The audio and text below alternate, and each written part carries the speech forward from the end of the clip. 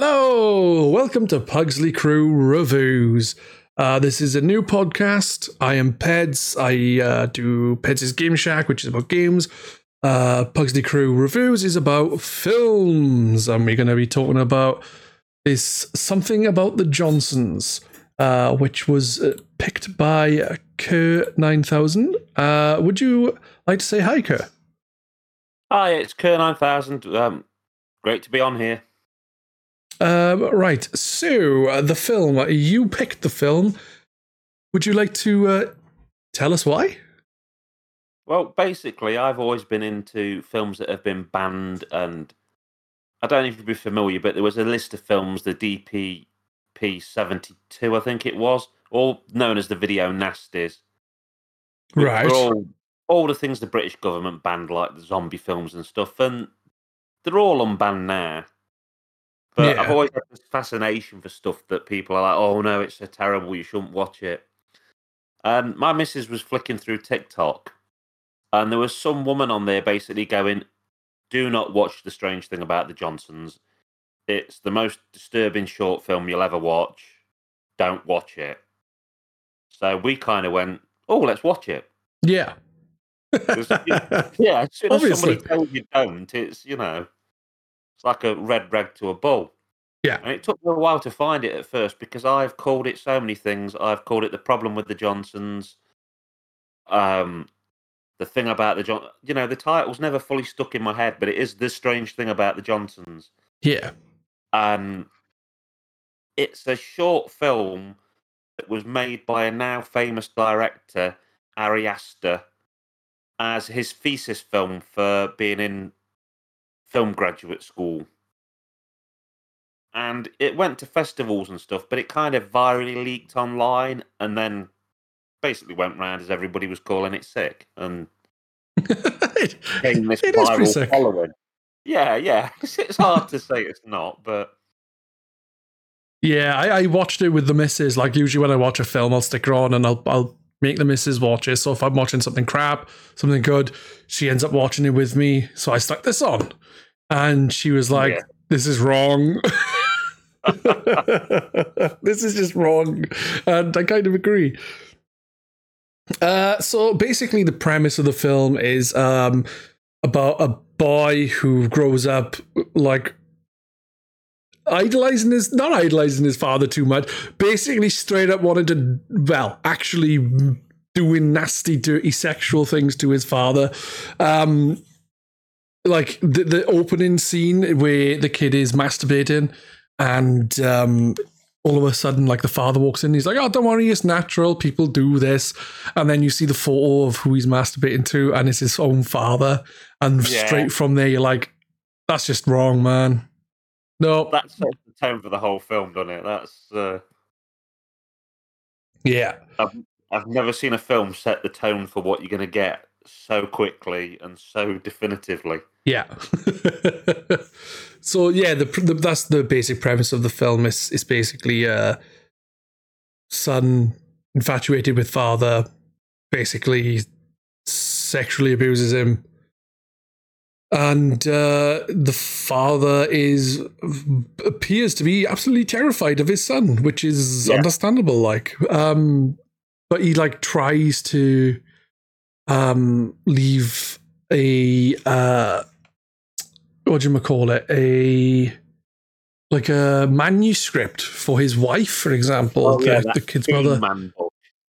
Yeah, Cocoon Man. Yeah, he's wrote it out as like a book, and he keeps trying to hide it. Places she'll find, and the son keeps finding it. And but I know apparently the writer guy wanted to do something really taboo, and apparently he sat around and discussed about, how taboo can you go, and ended up with this, which, was probably about as far taboo as you can go. Yeah. But I do think it kind of does have a point in that it's a weird abusive relationship you wouldn't expect. Yes, you would have thought it would be the other way around, if anything, but, Yeah. You wouldn't think it'd be that way. You would think if this was something happening in real life, and this could very well happen in real life. You would think the father would put a stop to it straight away. But having never been in that situation or anything similar, and hearing about people who are abused in some way, it's never that simple. No. Mentally, like. I don't know if they flipped it to make it the way it is, to try and sort of get people to understand what it's like every which way. Yeah. By framing it from this point of view of people who probably don't experience as much. It kind of makes you think about how you'd feel and what it would be like. But maybe I'm giving the director too much credit. I don't know. That was my thoughts on where he was going with it. Yeah. Like, this kind of thing could happen to anyone. You know, that kind of thing. Maybe more eloquently put would be best, but the basic, yeah, you know, you could be surprised what shit people do or people are capable of. The other thing for me is the wife and how she sort of knows it's happening, but turns a blind eye because she doesn't want to deal with it. Yeah. He's in the bath and the song goes in and starts, and she's watching a medical drama, and you just watch her turn the volume up and like ignore it. Yeah. You hear about things like that though in real life where the like a parent is abusing a child more often, or another family member, and like they can't deal with it and they don't protect the child or something like that. Yeah. So it's kind of a similar kind of thing, really, except for obviously the roles are reversed with the parent and child. But I think the reason why this film kind of hits really well and really makes you think is because this is something that could happen. You know, if it probably has, but it's just it's wrong, man. I mean, I'd call it a horror film because to me that's what it is, but it's a real life horror, and I think that does make it scarier because you know there's no zombies, you know there's no vampires, but there are strange, weird people out there. Yeah, I agree with you there. It's well done as well, to be fair. You know, he was obviously a young man at the time, I think, and obviously in some sort of film school. Yeah. But it's like well constructed, and it kind of, you know, does add a nice little tale, and like the guy seems normal to everyone else, bar the parents, because they know exactly what's going on. But like everyone else just thinks, yeah, he's a normal guy. He's all good. It's very much hidden in plain sight, isn't it? It's, you know, he's got married and he's social to everybody, and it is playing up that kind of just a normal person, wouldn't expect a thing. Yeah. One thing I thought was when the first scene happened, it's like, okay, that's really fucking strange. It's not right. And then it showed him getting mad, and I thought, oh, maybe something happened and he'll explain that. No, he's like, oh, thanks, Pop, for everything you've done. Then he starts groping his father, and it's like, wait a minute, that's not normal. And that's on his wedding day, man. Yeah, it was almost like a fake out, wasn't it, to make you think that things had gone to normal. And then it's like, oh, no, they haven't. No, they've actually got worse. It really surprised me. I presumed, because I'm awful with last names and stuff, but I thought the director would be a black fella. Because he's a white Jewish bloke. And I thought, oof, I don't think I would have done that myself. I think I'd have done it as white people. Because although I'm not bothered about people's race, I'd be thinking, are people going to look at this and think I'm trying to be, you know, say nasty things here or... Yeah, I can see what you're saying. I wouldn't know how the how the person went about it. Like, did they write it for a particular kind of family, or did they just write it and the people they got happened to be maybe someone they knew that they could get in, so it worked out that way? He knows. I think the son, the actor that plays the son, was in film school with him. Ah, right. So maybe that's why, and because if you know a good actor, and then you sort of build the family around them, maybe. Yeah, that would probably make a lot of sense, because if you're in film school, you're not realistically going to have like the budget to go out and hire a lot of people. You just make do with what you can get, really, I guess. Yeah. Never been to film school, but that's what I'm assuming. So it's probably, like you said, one particular person was a good, decent actor, a good actor, and they just thought, oh, we'll build a family around them. But the thing is I wouldn't have thought that people would take it in a particularly wrong way, because it's not portraying them. It's not portraying the family as like really dodgy in a sense. It's just the kid is odd. Yeah, it's one sort of family member. Yeah, and everyone has a weird family member. Not that weird, but weird.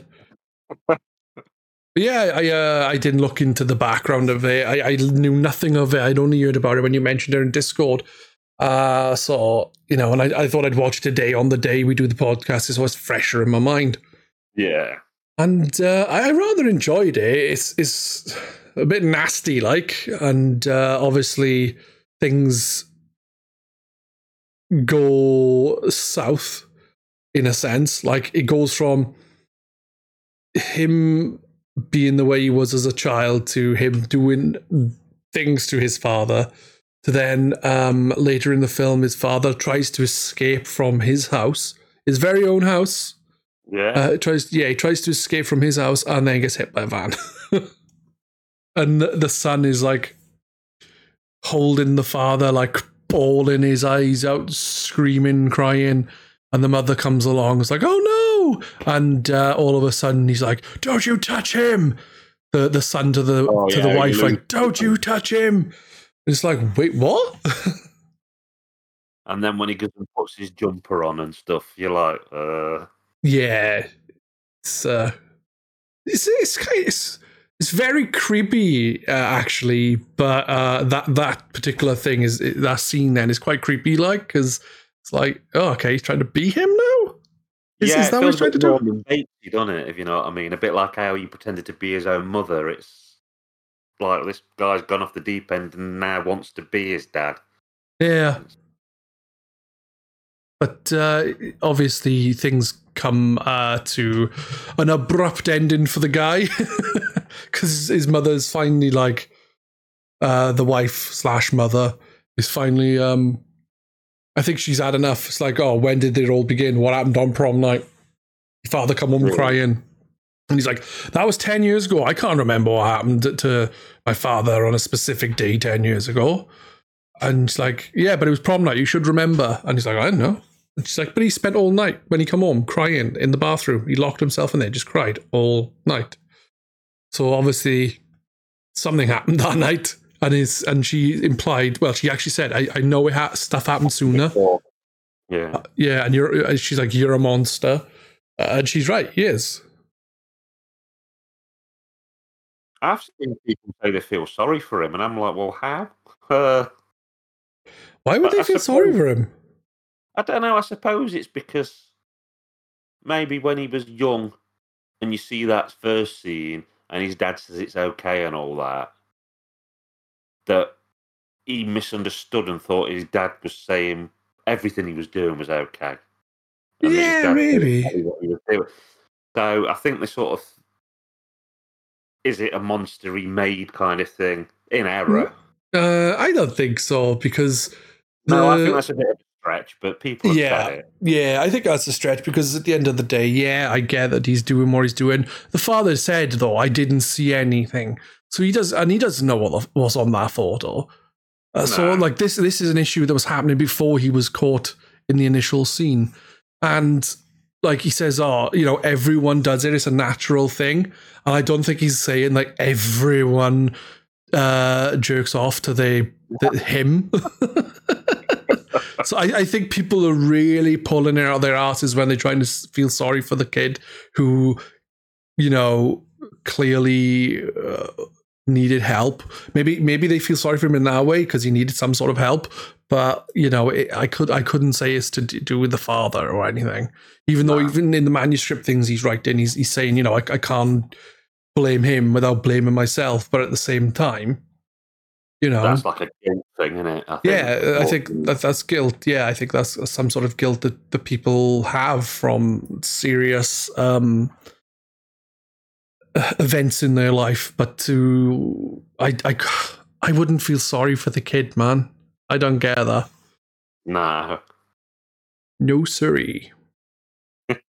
What do you think of it overall, though? Because it's like I said, as we know, it's a short film. Do you think you could play out more interestingly if it was longer, or do you think because of the kind of film it is, having all that stuff happen over a longer period of time would probably be worse?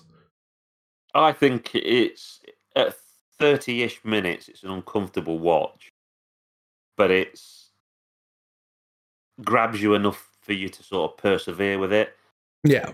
I don't think you'd want to persevere with it for an hour and a half. No. And I think it'd just feel like it had been spun out further and further. And I'm not saying it's not nasty as it is, but it's just enough to know it's nasty without hammering it home to the fact where it's a terrible watch, if that makes sense. Yeah, I can get that, because the thing is it has the opening scene, then it has him getting married, then it has the I found the manuscript, to then the bath scene, to then the father dying, to the finale. Like, it has enough beats in there to not need anything else. It gets its point across pretty damn well in that short space of time. And I think the only thing they could do if it was to be like an hour and a half long is add more crazy shit in there, or have like the father trying to get help in more ways. I wouldn't know, but I think 30 minutes is good enough. I think longer, as you said, would be a bit too far. Like, just be like nasty for the sake of nasty, I mean, I was always a big fan of like the Tales from the Crypt show. Yeah. Where all they're like 30 to 40 minutes long. And there's a lot of horror films I watch where there is some nuggets of good ideas in there, but they are so stretched out, and you're like, this was a bad film, but trimmed down, it could have made a good like Tales from the Crypt episode. But they pile stuff on, and I think this works as a trim film with it. And like you said, there's a good rhythm to it. It never feels slow, nothing's ever overplayed, it moves along, it has a good beginning, middle, end, and it's just structured well. And it's whether you could carry on and structure it well longer, or whether it would just pull it out and weaken it, or make it too disturbing. Yeah. Yeah. I really, really enjoyed it. I say I enjoyed it. I didn't enjoy it, but it was good, if that makes sense. Because, it's not exactly enjoyable, is it? With the subject matter of father being molested by this son sort of thing. It's not exactly an enjoyable watch, but it is an interesting one, to say the least. It's impactful and moving, if a bit disturbing. But it's anything but boring.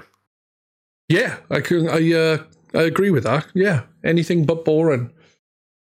It makes you feel sick, but at the same time, you kind of feel finally the father got away after he was hit by a van. It's funny because it's not funny, funny, but it's funny that he finally tries to get out of there. I like the son chases him for a bit and then just stops, and then obviously the truck happens.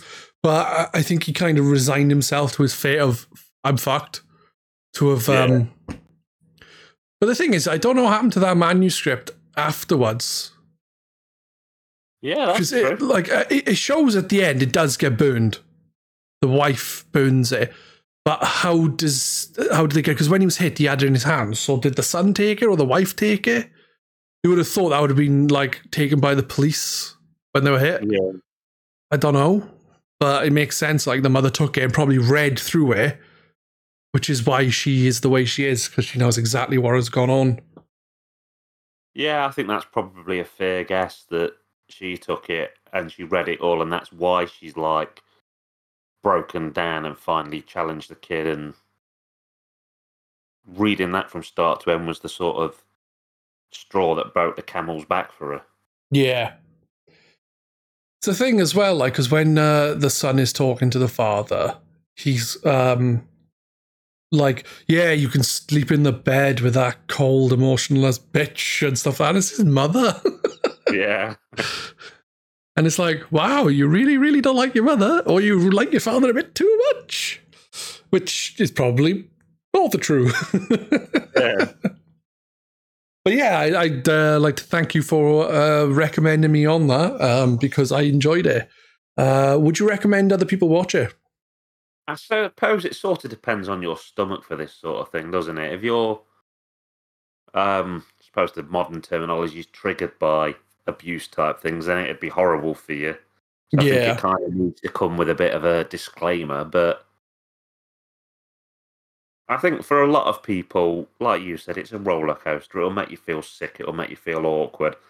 But I think there's a message in there, and you'll probably come out, like you said, you can't really say enjoyed, but appreciating maybe is a term for it. Yeah. I think it's a good piece of cinema. Whether you agree with or don't agree with the themes, I think it's really well done. Yeah. It's very simple as well in the way it's done, because at the end of the day, there's nothing too far-fetched. There's nothing far-fetched about it at all, really. Because of that, I think that's what, like I said, what hits hard is because of how real it could very well be, like, compared to a lot of other films in, like, the more horror style genre. It's like, this kind of shit wouldn't happen, but this, you could be like, yeah, this could happen. No, and I think that is the most impactful thing about the film. And it's one of those films that in settings and characters and that is so simple, you could break it down into a stage play almost. Yeah. It's not complicated. You know, a couple of sets, a couple of good actors is the centre pinning of it, and everything else is just, you know, added glitter. Yeah, yeah. I think give it another 10 years or so, and there'll be a musical on it. That's a joke, by the way. Disney will somehow get the rights to it and remake it again. Or something stupid. There's an Evil Dead musical. I'd quite like to see that, but I don't think it's ever played over here. That would be cool. It is a bit bizarre. I know it's got like songs in it that are cheery that are like, oh, we're going to a cabin in the woods sort of thing. Yeah, but that's before everything goes to shit in there. So it's not too bad. Unless they sing it, oh, we died in the cabin in the woods, as they die in. I think that is going to be us, unless there's anything else you would like to add. But, so yeah, is there anything else you'd like to add? No, I just, I think it's an interesting film, and I think if you're into films and stuff, and you're into knowing, you know, what kind of film stuff was shot on and how the things are, it's a good film to watch, because it was shot on 35mm, quite basically done, and it's one of them films that sort of makes you feel like you could almost do it if you could grab a bit of equipment, a couple of people you know. It's like a reachable film, if that makes sense. Yeah. I think the simple premise really lends itself to the fact that not much is needed. So, yeah. That is going to be us on the Pugsley Crew Reviews. I would like to thank Kerr for taking part. Kerr is also going to be here for the next episode. Kerr will be here for many of the episodes, as I've specifically asked Kerr to take part. And he said, yes, though it will most likely depend on some of the films. Maybe you won't want to watch Frozen or something. I don't think we're doing that. But the next episode is going to be about Cool World, which is what I picked. I've never watched it, but never even heard of it till the other day. So I watched it when it came out once, and I have some very, very vague memories. I have no memories because, like I said, I haven't seen it. So we'll be back in a fortnight. We will be talking about Cool World, and that is going to be it from us. Thank you again, Kurt, for taking part. It's been a pleasure. Thank you for having me on. It's been a pleasure. Take care. And you. Bye, everyone. Thank you for tuning in.